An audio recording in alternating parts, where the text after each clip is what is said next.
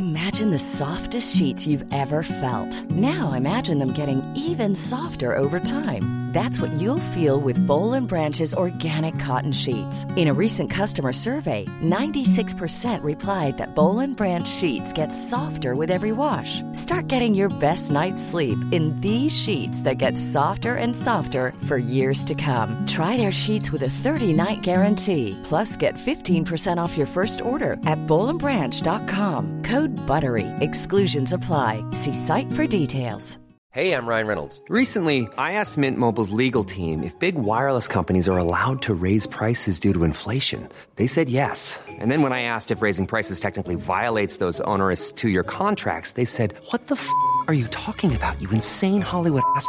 So to recap, we're cutting the price of Mint Unlimited from $30 a month to just $15 a month. Give it a try at mintmobile.com/switch. $45 up front for 3 months plus taxes and fees. Promo rate for new customers for limited time. Unlimited more than 40 gigabytes per month. Slows full terms at mintmobile.com. Hey, it's Ryan Reynolds, and I'm here with Keith, co-star of my upcoming film, If, only in theaters May 17th. Do you want to tell people the big news? All right, I'll do it. Sign up now and you'll get unlimited for $15 a month and 6 months of Paramount Plus Essential Plan on us. mintmobile.com/switch. Upfront payment of $45 equivalent to $15 per month. Unlimited over 40 gigabytes per month. Face lower speeds. Videos at 480p. Active Mint customers by 531.24 get 6 months of Paramount Plus Essential Plan. Auto renews after 6 months. Offer ends May 31st, 2024. Separate Paramount Plus registration required. Terms and conditions apply if rated PG. Many of us have those stubborn pounds that seem impossible to lose, no matter how good we eat or how hard we work out. My solution is PlushCare. PlushCare is a leading telehealth provider with doctors who are there for you day and night to partner with you in your weight loss journey. They can prescribe FDA-approved weight loss medications like Wegovy and Zepbound for those who qualify. Plus, they accept most insurance plans. To get started, visit plushcare.com/weightloss. That's plushcare.com/weightloss. Major news. White Wine Question Time is going live. We're doing 3 shows in London's West End in the autumn. I can't believe it. And we've got some incredible guests lined up for you. So on Saturday, the 18th of September at the Leicester Square Theatre, we will be doing a show with Craig Revel Horwood. Yeah. Just as you can smell the sequence of Strictly as it comes back to our screen. Then on the 9th of October, I can't believe they've all agreed to do this, but we're reuniting the cast of Grange Hill. So I've got Todd Carty, Tucker, Lee McDonald, Zamo, and Alison Valentine, who played Faye, and there'll be more to be announced. And then finally, on Saturday, the 13th of November, the cast of Dumb Breeding. So Tracy Ann Oberman, Julie Graham, Tamsin Outhwaite, Denise Welsh, Julie Newman will all be joining us to do a live show. Tickets are on sale now, available from the Live Nation website, Ticketmaster, or wherever you get your tickets. Come and see us.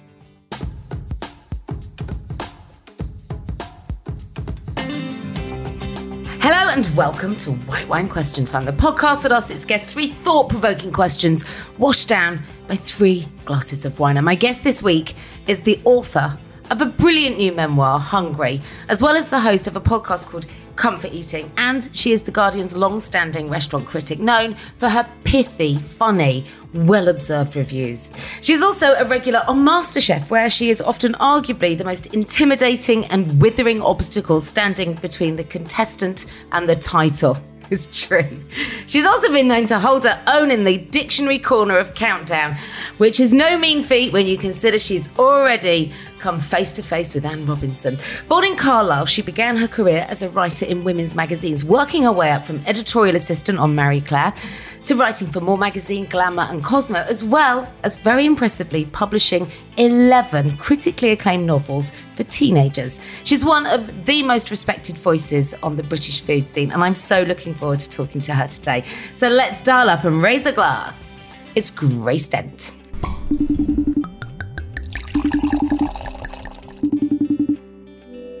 Afternoon. How are you doing? I'm good. You laughed when I said about you. Well, I said pithy, not pissy, first of all. Pithy, because you are so pithy. I love reading you. By the time I ran into you a couple of weeks ago, I felt like we knew each other because you are a friend on the page.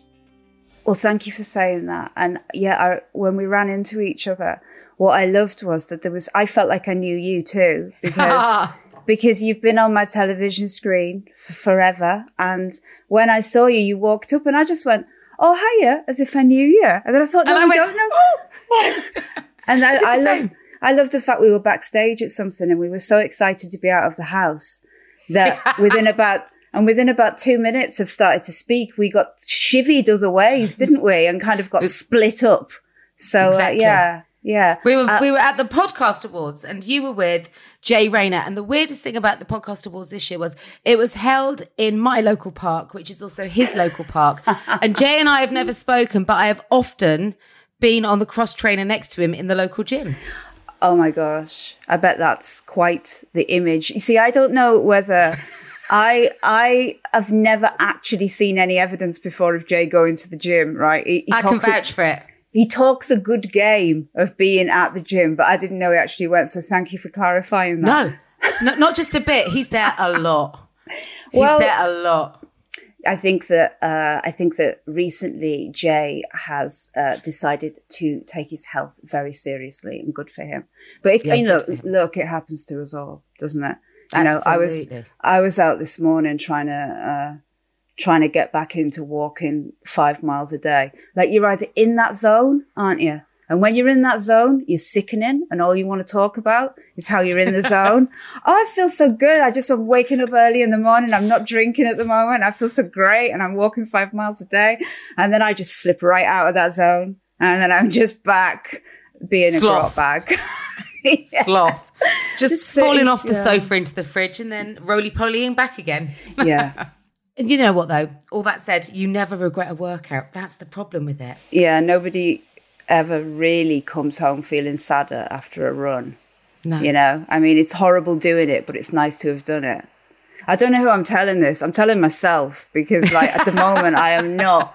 Like, last time I had a gym membership, I didn't go for so long that when I eventually went back, it would have been less embarrassing to tell them I'd been in prison.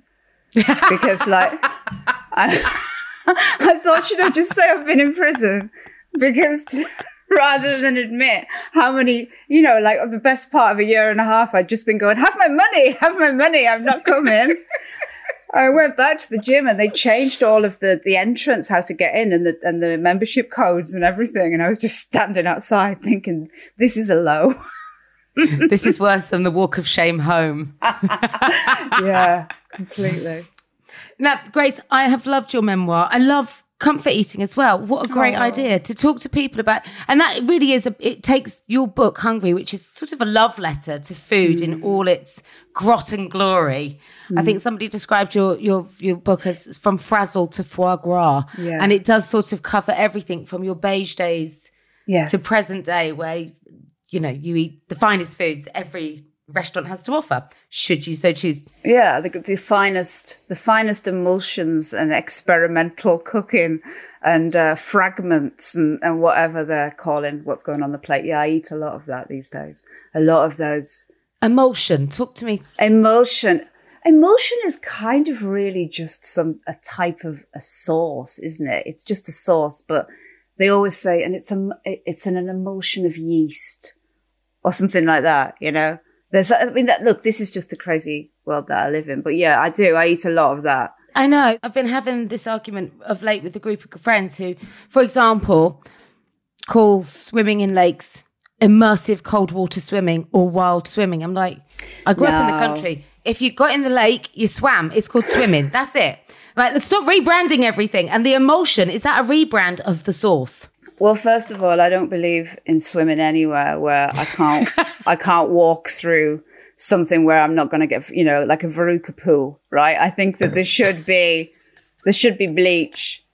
I think that in London, one of the most frightening things right now is you're never 6 feet away, more than 6 feet away from someone banging on about wild swimming, right? And I also think that when the middle classes get really excited about wild swimming, basically they're saying it's a thing that they can do without seeing any poor people, right? Because they're basically going, oh my God, we went to this remote lake in the middle of nowhere. And it's like, they wouldn't get this excited if they were down the municipal pool, right? They just would not get that excited. I think I've come to peak wild swimming, people talking about that at the moment. Yeah, with regards to the languages we use for these ridiculous things. Yeah, I mean, look, it's just rebadging the same stuff, isn't it? Yeah. So, yeah. So tell me, what's the difference between an emulsion and a jus? Oh, well, an emulsion would be glossier and more set, and a jus would be a kind of thin gravy. A thin gravy? Just a jus is really a kind of a very refined pan scrapings with something added to it to make. It's just gravy. It's just gravy. I love it. It's just, look, what I would say about jus is that you never quite get enough of it if you're Northern.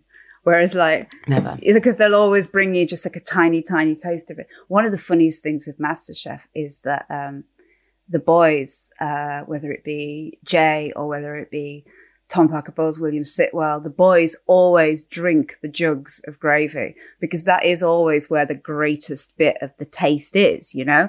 So they always bring these little tiny jugs out and put them down. And then once it's all eaten, you always turn around and Jay's just got that jug up at his mouth. With a straw. There's something. Yeah. No. But anyway. that's the sign of a good foodie. But what you do on your podcast is you sit and you sort of interrogate people's food life, which in turn allows you to interrogate their lives, because the food that we are emotionally connected to is often the emotion that sits around it that is the most pertinent by way of storytelling, isn't it? Well, I always felt as if talking to people about food, and I didn't just mean restaurant food, but talking to people about anything they ate was the way that you got a glimpse into their life. A little bit like on years ago when MTV Cribs first came to this country, and you got more of a snapshot about what people were like when they opened their fridge than you did from anything else, you know? Mm-hmm. And I've always been fascinated. I mean, you interview people for a living. You know that moment where the sound tech says to the celebrity, just to test the levels, what did you have for breakfast? And then they start to tell a story, which is off camera, which is usually the most interesting bit of the whole bloody interview. Because they go, oh, I had a Kinder Egg. And you're like, what? You had a Kinder Egg? Well, and then they start to tell a story, or they go, you know, I had toast with whatever because my mum used to make that when I was little. And so with comfort eating, I suppose I always knew that when you interview celebrities normally, they're so used to talking about the same things all of the time, even if people are trying to be imaginative. Whereas when you get in and you start to ask them about that packet of Frazzles they used to have in the schoolyard when they were 9 years old because they were sad because, you know, their dad had passed away or whatever the story is, that is a way in to the corners and the crevices of their mind that they wouldn't have pre-agreed to talk about anyway. You know, it's like they wouldn't have signed off that they were going to come in and do that interview. This all sounds very sneaky, but it isn't pre-planned. You know, like I usually have a little list of what I'm going to talk about. And what I find is, I mean, the thing is with my interviews as well, I really don't like interviewing. You know, you love it. No, you love it. And you're really brilliant at it. And you love it. You love it. For me, I do. I genuinely love it. You genuinely love it. And for me, but if I had to sit down and review a chicken breast, I'd struggle. Oh no, but I can do that. That's just joy to me. I can stay in bed. I can literally stay in bed and write 800 words about a chicken breast. Happy days, right? I'll be back on YouTube just looking at old goth videos by 3:00. So I don't really like interviewing when I get sent. I've been writing for 25 years. I've been in the media for 25 years. And that idea of going and doing a junket where you get pushed into a room and you're trying to fight for an important line to go on the front of the paper. And, you know, I worked for the Culture Show for a while. I was like a presenter on the Culture Show on BBC Two. And they'd set up these big elaborate interviews, celebrity head-to-heads. And I was good at them, but I hated it. And then, so I've ran from interviewing for so long. And then in the end, I kind of agreed to do this. So I think my point is I don't go in as an interviewer, really. I kind of go in. You can hear that. It's a chat. No, I do. I kind of, like I sit down and I, exactly like you, I have a glass of wine and I wait for them to arrive and the door opens and Rafe Spall walks in looking absolutely gorgeous and makes me a cheese sandwich. And that, my friend, is happiness, right? Like, inject that feeling into my veins every day. Oh God, no, I mean, he's amazing. But, it's that, Siobhan McSweeney from Derry Girls came in, Sister Michael, or, Lawrence Chaney, who won Drag Race. And people arrive and they talk about like the macaroni cheese they had with their mum when they were getting bullied at school, and it just gets really deep, really, really quickly. What I wanted to do is ask you to devise your dream 3-course menu, but I want you to swap out food and replace it with your big emotional standout moments. So I want a starter, a main course, and a sweet dessert. About the moments that make up that dream trio for you in life. Oh my gosh, this is an absolute bugger. I'm stressing you out now, aren't I? You're stressed. No, it's okay because I've got some wine. I'm going to take a little slurp. They can be as significant or as insignificant as you like. Okay, so this isn't in the book at all, but I always think so. My starter would be when I was 14 years old. I still do have. I've got a big brother, and he's 10 years older than me. He's 10 years old. It's called Bob. I love how you remembered you've still got him. I've still got him. He's still out there since Stevenage, by the way. So we lived in Carlisle, and Bob was the first to go. I think that, especially in the 80s and the far, far north, before you kind of fall into Scotland, that is. If you had a real ambition, you had to go, and not just like a vocational kind of ambition to kind of build empires, but to see things, to see the stuff you'd seen on the telly and to see the bands and live. And my brother went first, and he went to London. And he lived in Kilburn for a bit. And then he moved to Manor House. And he was living in a squat in Manor House. And when I was 14, and he was 24, I started coming down to visit him. And that this was like London in 1988, squat world. And whenever I think of a moment that made me me and made me go, I can't just be in Carlisle with a husband who's a builder, although I do regret that sometimes. I should have just married a builder and stayed in Carlisle. I could have had the most amazing house, but I would have had the biggest house in Carlisle. Imagine. I would just been going out, some guy just extends the house all the time. 9 garages, 3 driveways. 9 garages. I would have been the Colleen Rooney of Carlisle. But anyway, so this moment that always makes me think it really changed me was just because we were going out, when I was 14, it was I'm sure it is today as well. It's very easy to look 18, do the full makeup. We were goths. We were kind of gothy punks. And there was a place in Finsbury Park, a pub called the Sir George Robey. And they used to do a club called Club Dog. And we used to go there. And so there's a moment I always remember being 14 years old and dancing to Iggy Pop, The Passenger, and thinking, this is life. And there's just loads of punks and goths on the floor. And I remember going home on the train back to Carlisle afterwards, and it took 7.5 hours or something then, old British rail train. And getting back, and I was in this tatty leather jacket that had been eaten by rats because we were going to parties where they'd liberated rats from labs. This is the kind of people we were hanging about with.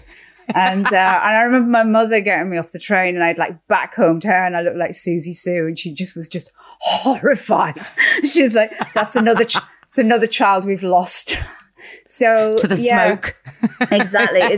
It's funny. I know I'm an old woman because sometimes when I'm going through Finsbury Park, like we go past wherever it's like a cafe or something now, or like a creche, and I'm like going, "Oh, I remember when that was the club dog." I actually think that there becomes a point in media where you are actually ungettable, riddable of. It's just like they can, you know, it's like I've had more comebacks than Lazarus. It's like literally every time they kind of go, "Oh, you're a little bit this." So I just kind of go home and just regroup. Right, I'm getting to that kind of angry old woman part where you kind of go, "I'm not being appreciated in my own lifetime, but they'll see what I'm like." Exactly. It's like I almost feel like declaring my own death just so that I can actually just turn up at the back of the crematorium and go, "Yeah, but you wouldn't commission me then, would you?" So coming to London and sort of, you know, finding your inner goth and your future self was your starter. What's your main course? This isn't getting any easier. Right. Okay. I think, right, because I could talk about the edifying aspects of going to university and studying English literature and having my first breaks and all that, but that's all in the book. And that was great. And I'm really glad all those things happened.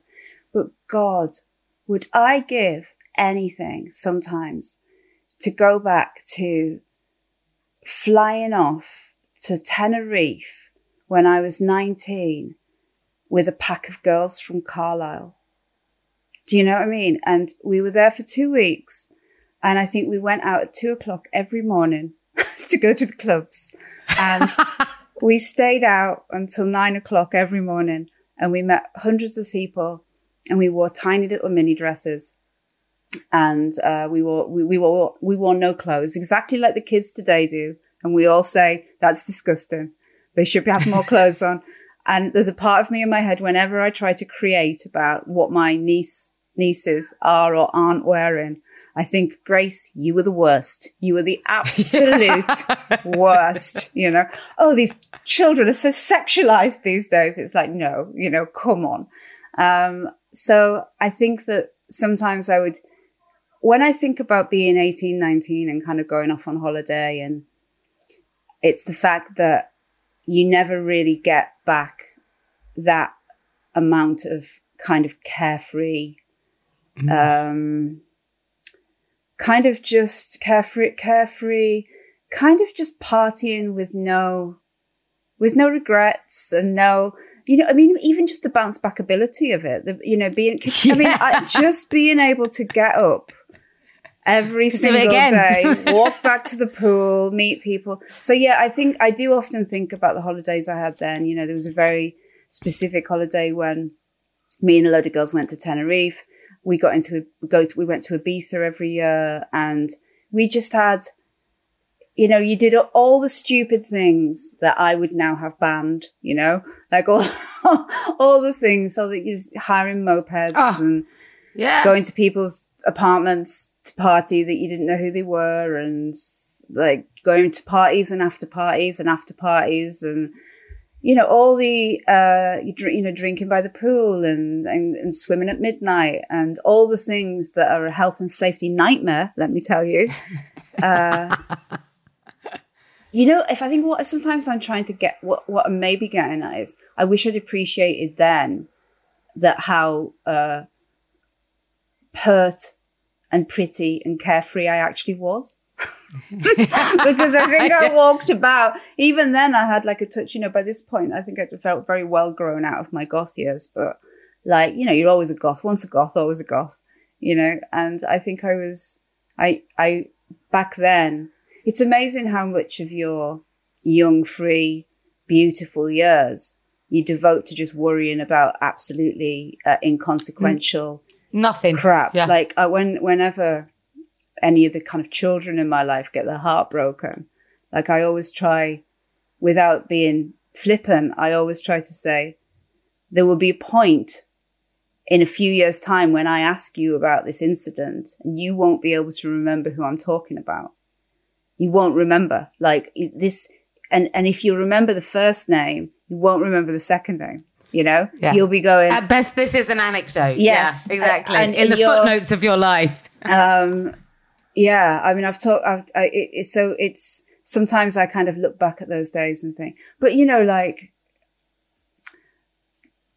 there's nothing like being young and going to a club and everything just completely going off at 3 o'clock in the morning and there being, you know, 500 or 600 people jumping up and down in a room. And, you know, as we've come back to life as a country and, you know, there's been a lot of people my age who are really angry that kids are wanting to go out, you know, that they're wanting to go out. Of course they do.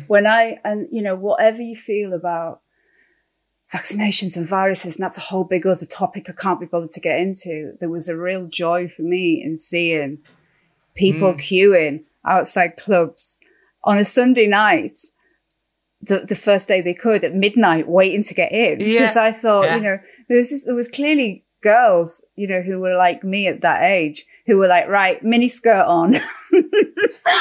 I'm going spray down tanned up.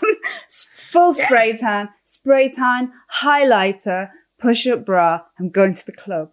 And I'm going to listen to some great music. Totally. One of the things I think maybe I hark back to it as well, because I don't have any evidence. There's no photos. There's nothing. Right? No. And, you know, we're talking about formative experiences.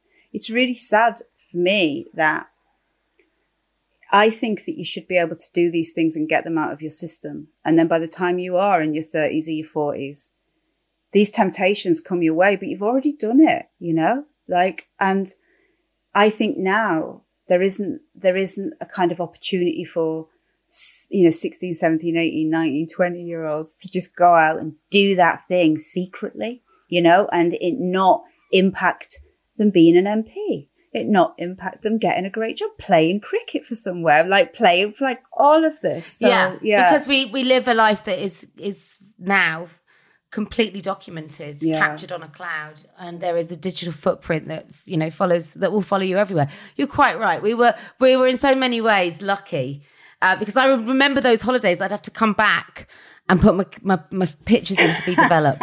That's how long ago I'm talking.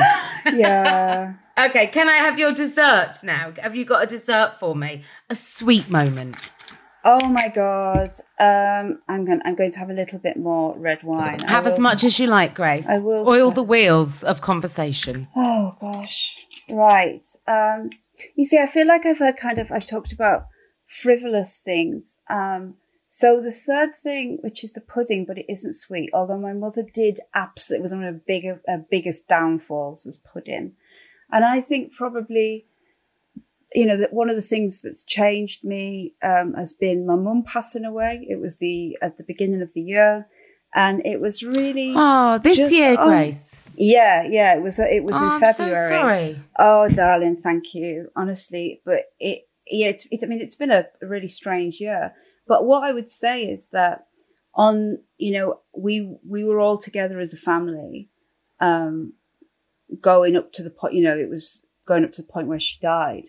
And, you know, I just think that if I am to look back on my life, I think that, you know, I'm never going to regret that. And I feel like I'm very different since it. So, yeah, I think that, you know, being up there and being with, you know, in the book, I talk a lot about going back and being with my dad. When my dad was, you know, first started to kind of show very big signs of Alzheimer's and being there. And, but then, you know, this part of my life, which kind of, you know, wasn't in the book at all, has been, you know, going back and being with my brothers and being with my sister-in-law and just kind of that coming together and being during that kind of really like heavy bit, you know, of my mum kind of finally going, you know. No, because she's left like a massive hole It's a really strange part in my life. I'm at that point at the moment where every day I think of something I just want to ring her and say, you know, like, do you still have your mum? I have both my parents. Yeah. It's like, no, I mean, it's very odd. Now she's gone, trying to work out who I am now. It's like you start to realize that so much of what you do comes with calling them to tell them because you know it'll make them happy. And if you take that out of the equation, why are you bothering about what your dress looks like on MasterChef? Who cares? You know, why are you bothering how many books you sold? You know, and these all sound very kind of big, cynical, end of days things. It's not, these are very subtle things. Like you kind of realize that you do a lot of things to kind of gain that happiness that you did when you brought them a painting when you were 6 years old, you know? Yeah. So, you do. I think it's really interesting how, as our parents begin to die off, we are generally at a point where, you know, I'm the same age as you, and it's that kind of, you're suddenly we're in charge now. Like sometimes, like I make my, it's frightening because you think, where's the adult? And then you're like, shit, I'm the adult. I am like, we're in charge. Like I always say this I say this to my niece, like, you know, that line in that, was it Captain Phillips, where the guy is the pirate and he goes, I'm the captain now. And like, and I keep saying this to my family in a menacing way. I'm the captain. It's me. I'm in charge, you know. It's like we've all moved up one layer and now I'm in charge of where we eat on Sunday. And it's the matriarch. So it's an interesting time in my life. I think there's like this infinite possibility when suddenly you don't have you can break with all the traditions that you normally had, you know, like it's funny how right away I got in touch with my brother and I went, everybody's coming to me at Christmas. And he's like, Grace, it's July. What are we talking about? What are we talking about Christmas for? I'm like, everybody's coming to me and we're all going to eat at 3 and we're all going, and he's like, whoa, have you been drinking? And it's like, no, it's just that kind of the traditions. We're going to reinvent them, but we're going to make them better. And so your head is, we're going to upcycle them and make them your own. We're going to upcycle them. So yeah, if I was to look at the, you know, so with my meal of memories, I had leaving Carlisle because I had the eye on London, and I had absolute hedonism, and I had the moment of realizing that, like, I am not a little girl anymore. Like, I am the captain, right? And you're the captain. You will have Christmas at your house. Everyone's having, and we are going to have fun. I'll be there at 3. We're going to have fun, whether we like it or not. Rules help control the fun. Yeah. You know, and you absolutely know at that point, I'll just get offered some amazing job somewhere and just fly off and do it. And they'll all be sitting at my house going, what? I love that. Your menu covers all bases. There we go. Is that an okay menu? Cheers. I feel like I've served you with an absolute roller coaster of emotions from that's how I like my food.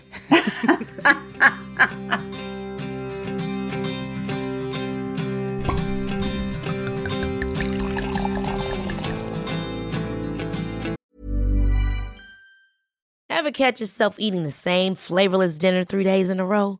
Dreaming of something better? Well, HelloFresh is your guilt-free dream come true, baby. It's me, Keke Palmer. Let's wake up those taste buds with hot, juicy pecan-crusted chicken or garlic butter shrimp scampi.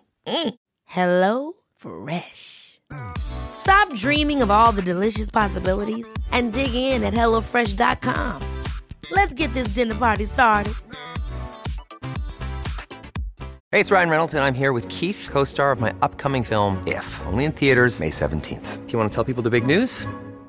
All right, I'll do it. Sign up now and you'll get unlimited for $15 a month and 6 months of Paramount Plus Essential Plan on us. MintMobile.com/switch. Upfront payment of $45 equivalent to $15 per month. Unlimited over 40 gigabytes per month. Face lower speeds. Videos at 480p. Active Mint customers by 531.24 get 6 months of Paramount Plus Essential Plan. Auto renews after 6 months. Offer ends May 31st, 2024. Separate Paramount Plus registration required. Terms and conditions apply if rated PG. There's never been a faster or easier way to start your weight loss journey than with PlushCare. PlushCare accepts most insurance plans and gives you online access to board-certified physicians who can prescribe FDA-approved weight loss medications like Wegovy and Zepbound for those who qualify. Take charge of your health and speak with a board-certified physician about a weight loss plan that's right for you. Get started today at plushcare.com/weight-loss. That's plushcare.com/weight-loss. plushcare.com/weight-loss.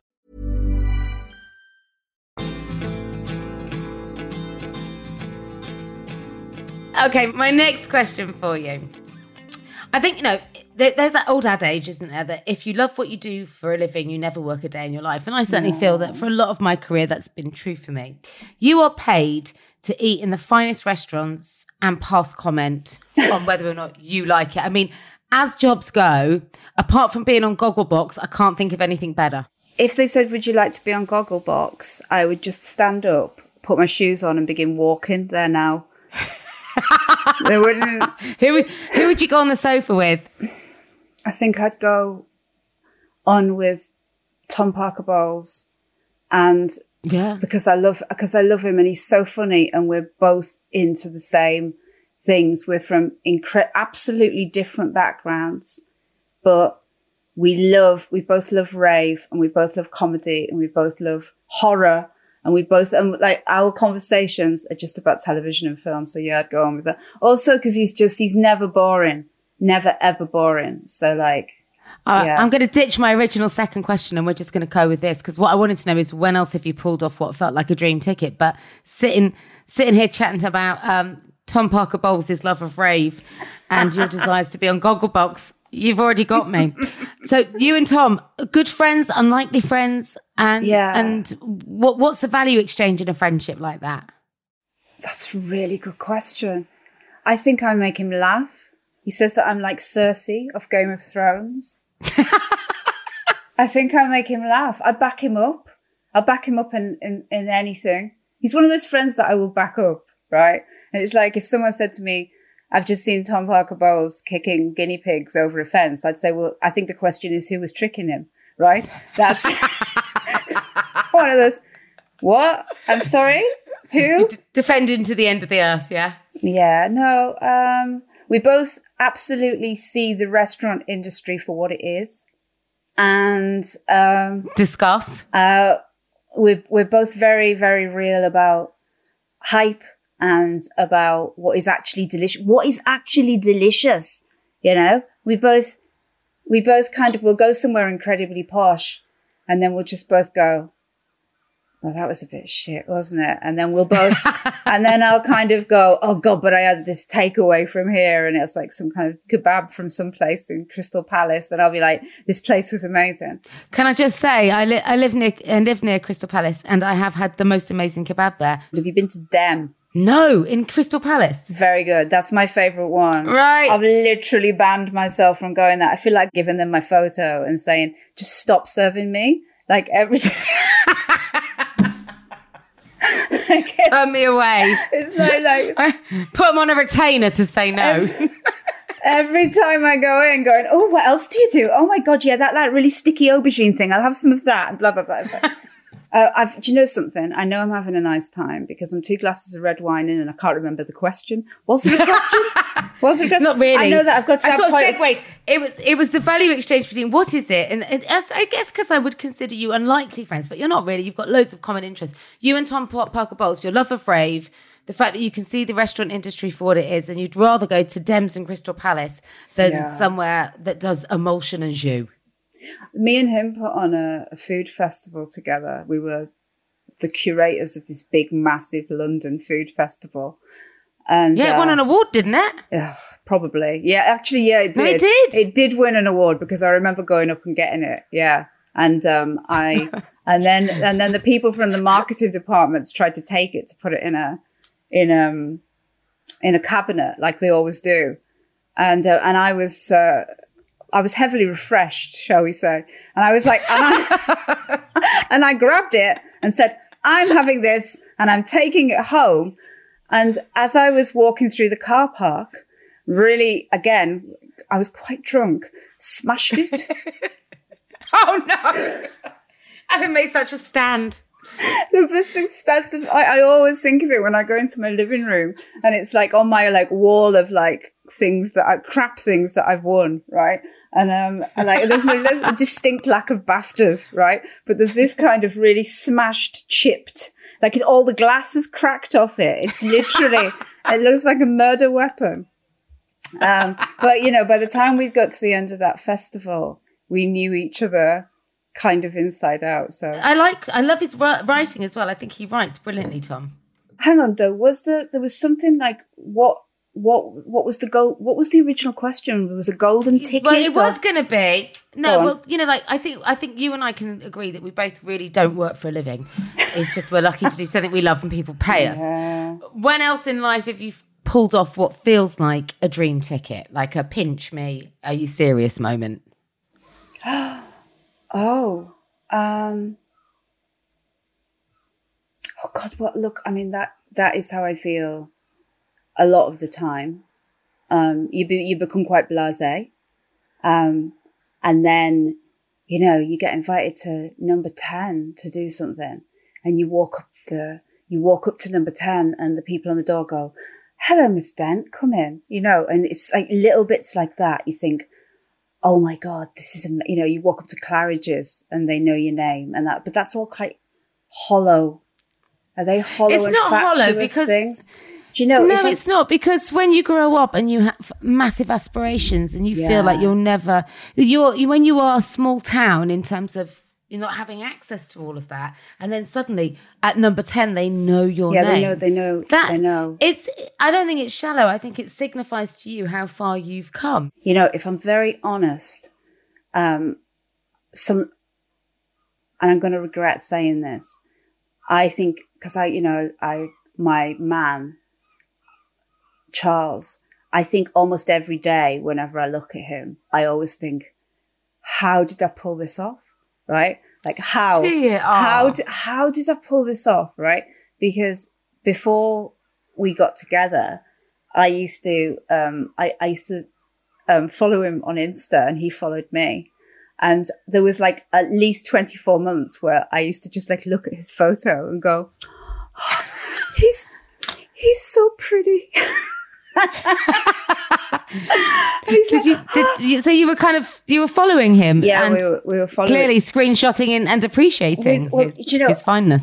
I don't think I ever screenshotted, because what I did was occasionally. I mean, it was very gradual because he followed me and we followed each other because we kind of knew people in common. And then, and I think that one day he left. It's a very modern but very actually mundane way of people getting together. That, you kind of, one of you leaves a comment, and then the other one leaves a comment back, and then after but it was about a year and a half, 2 years of leaving comments, and then so kind of digital flirting, yes, / foreplay, kind of flirting. Well, I think we were both kind of wasting our time with other lesser beings. and then that's what I mean about the pithy reviews, Grace. I know. So what, you built up this kind of chitter chatter online. Yes. But then who took the leap to either jump into your DMs, or how did you do it? So I was in the weird thing was I was in Liverpool, working. And I was feeling really, really miserable. I'd been interviewing Brett from Suede and I'd had a lovely time.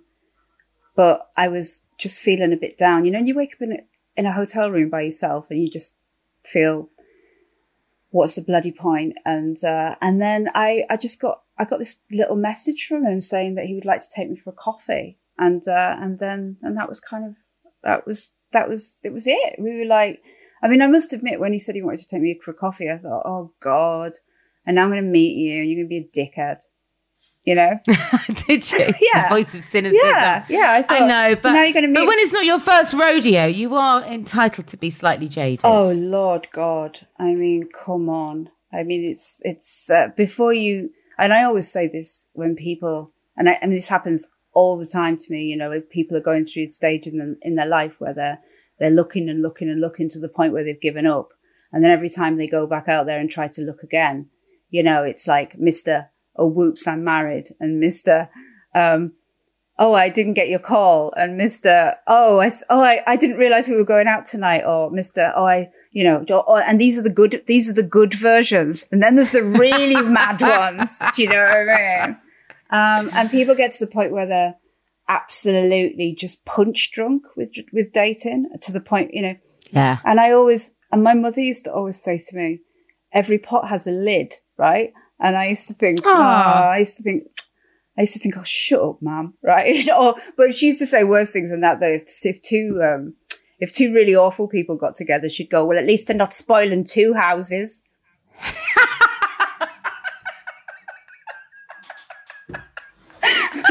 I still say that now. When you got like a really horrible kind of media couple. Oh, you know, spoiling two houses. But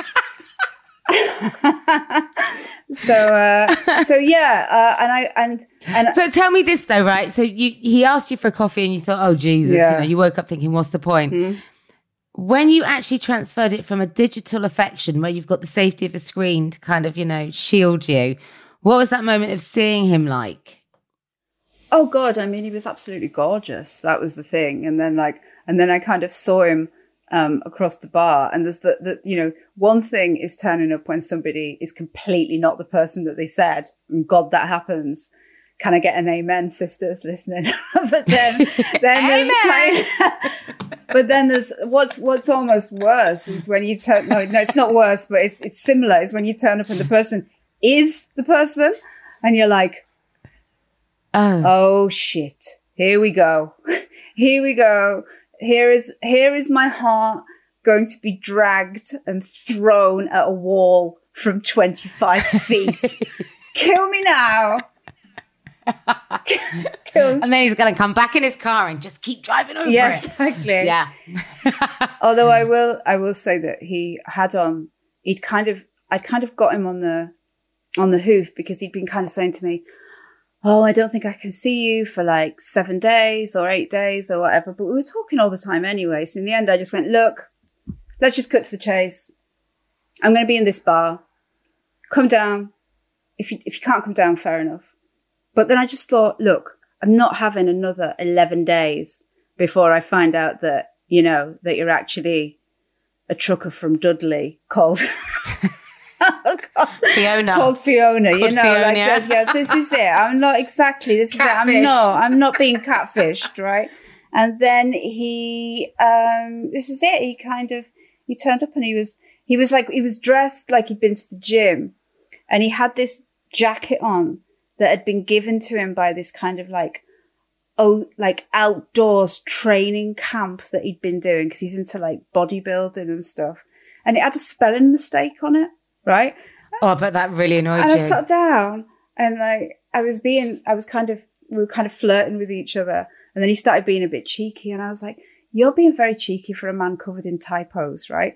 And he was like, and I just think from that moment there was kind of a bit of a match. But yeah, I mean, look. He had you at typos, yeah? He had me on an incorrect use of an apostrophe on his back.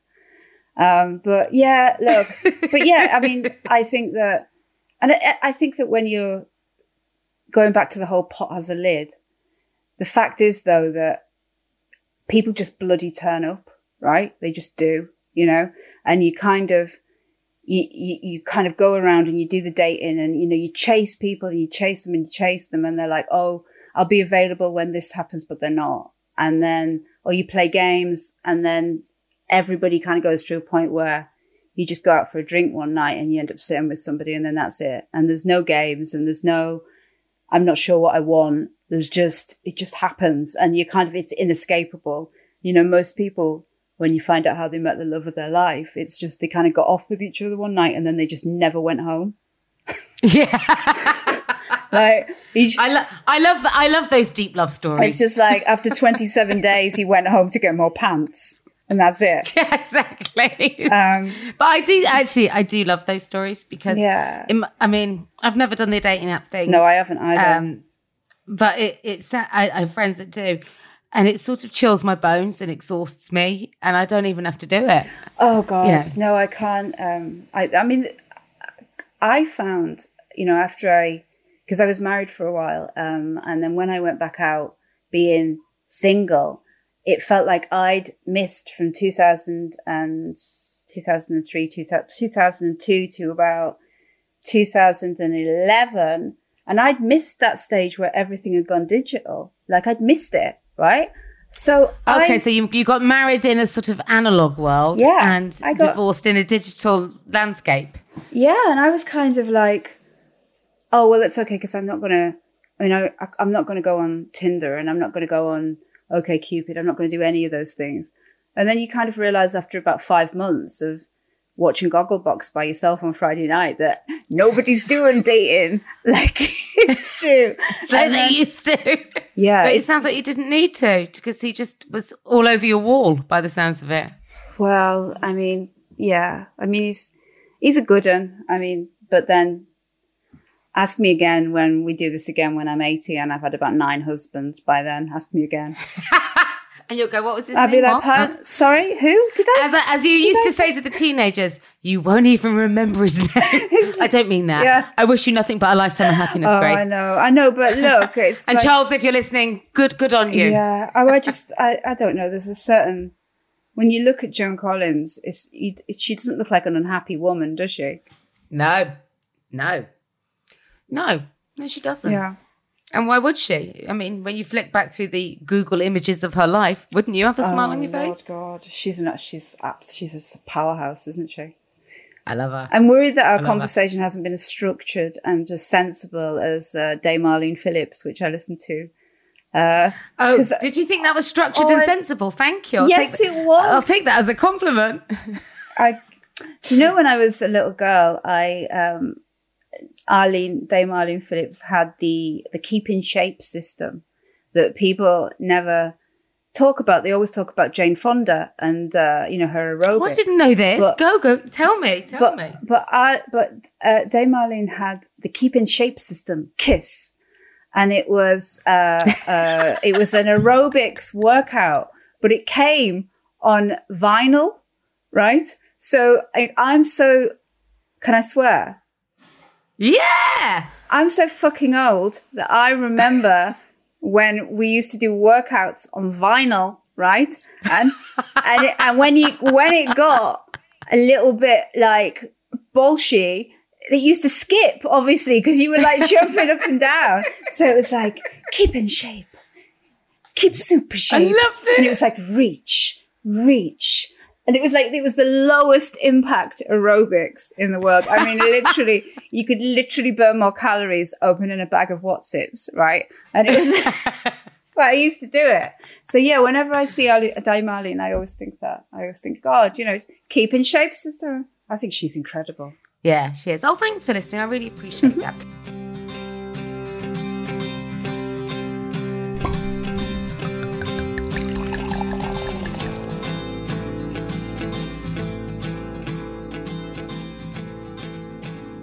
Now, listen, I realise that we are running horribly over time, so I'm going to hit you with my final question. Go on. I want to know what simply is your greatest guilty pleasure. Right. My guilty pleasure is, and it maybe doesn't sound this guilty, but whenever I mention it, people look disgusted. It's like, I love Westfield Shopping Centre. Why is that guilty? Right, exactly. Thank you, friend. But when people go, oh, go shopping, and you see these pictures of people going down Bond Street, that's no fun to me. Bond Street, what? You're going to walk into a really kind of exclusive and snotty shop where a keyring costs £700? No. My idea of joy is looking at my diary, and I like a really full diary because I like working, because I like money, right? And love it. I love money. And it's like, I like to buy things, and I like to buy things down Westfield. And I like to work really hard, but I love it when you get like a Tuesday and there's nothing happening. And I just love to go by myself, and I love to wear no makeup whatsoever and my hair all straight back.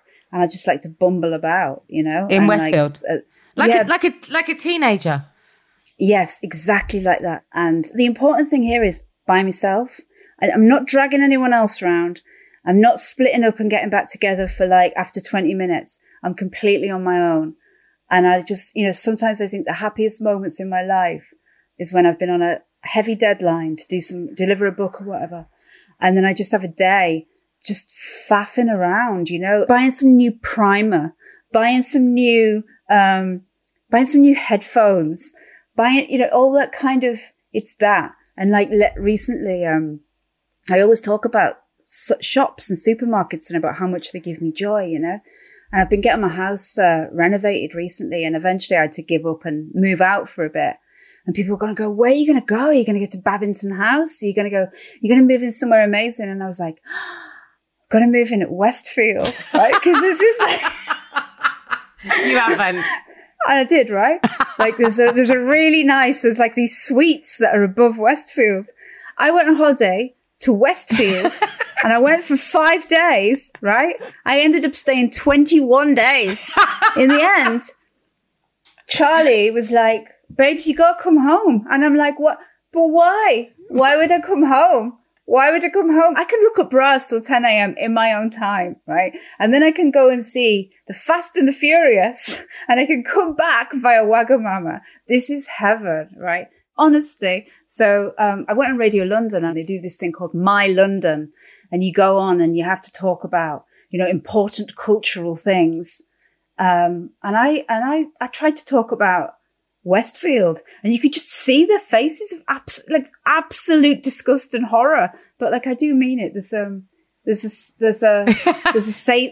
a safety and there's a joy in consumerism sometimes that people don't admit. But it doesn't matter where you go to, listen, whatever your church is your church. If Westfield's your church, it's where you feel good. Then great. It's not the big things, it's the little things. Yeah. The big things, you buy.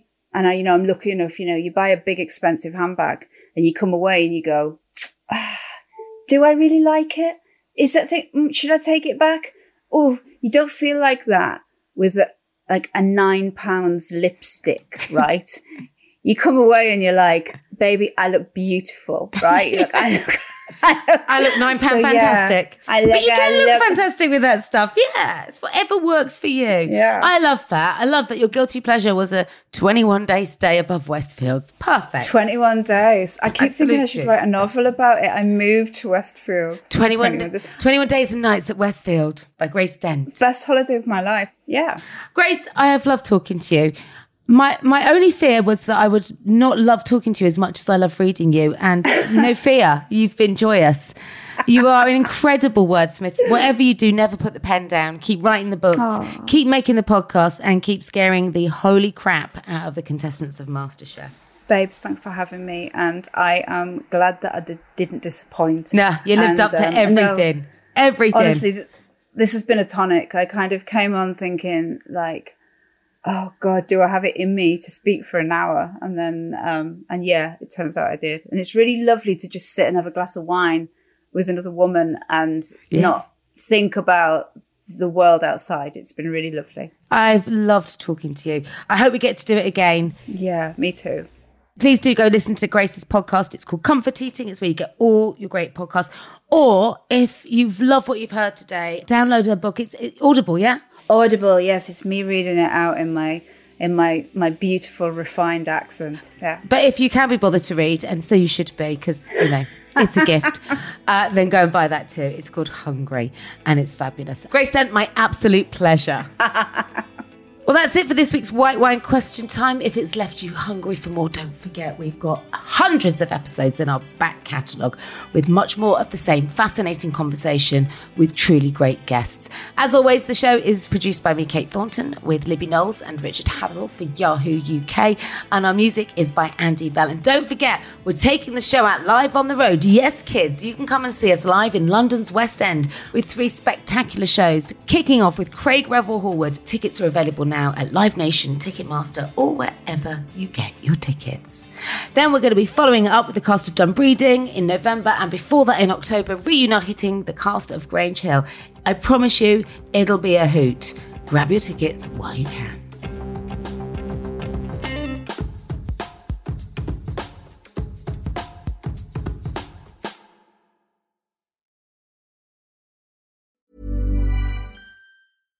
Hi, I'm Daniel, founder of Pretty Litter. Cats and cat owners deserve better than any old-fashioned litter. That's why I teamed up with scientists and veterinarians to create Pretty Litter. Its innovative crystal formula has superior odor control and weighs up to 80% less than clay litter.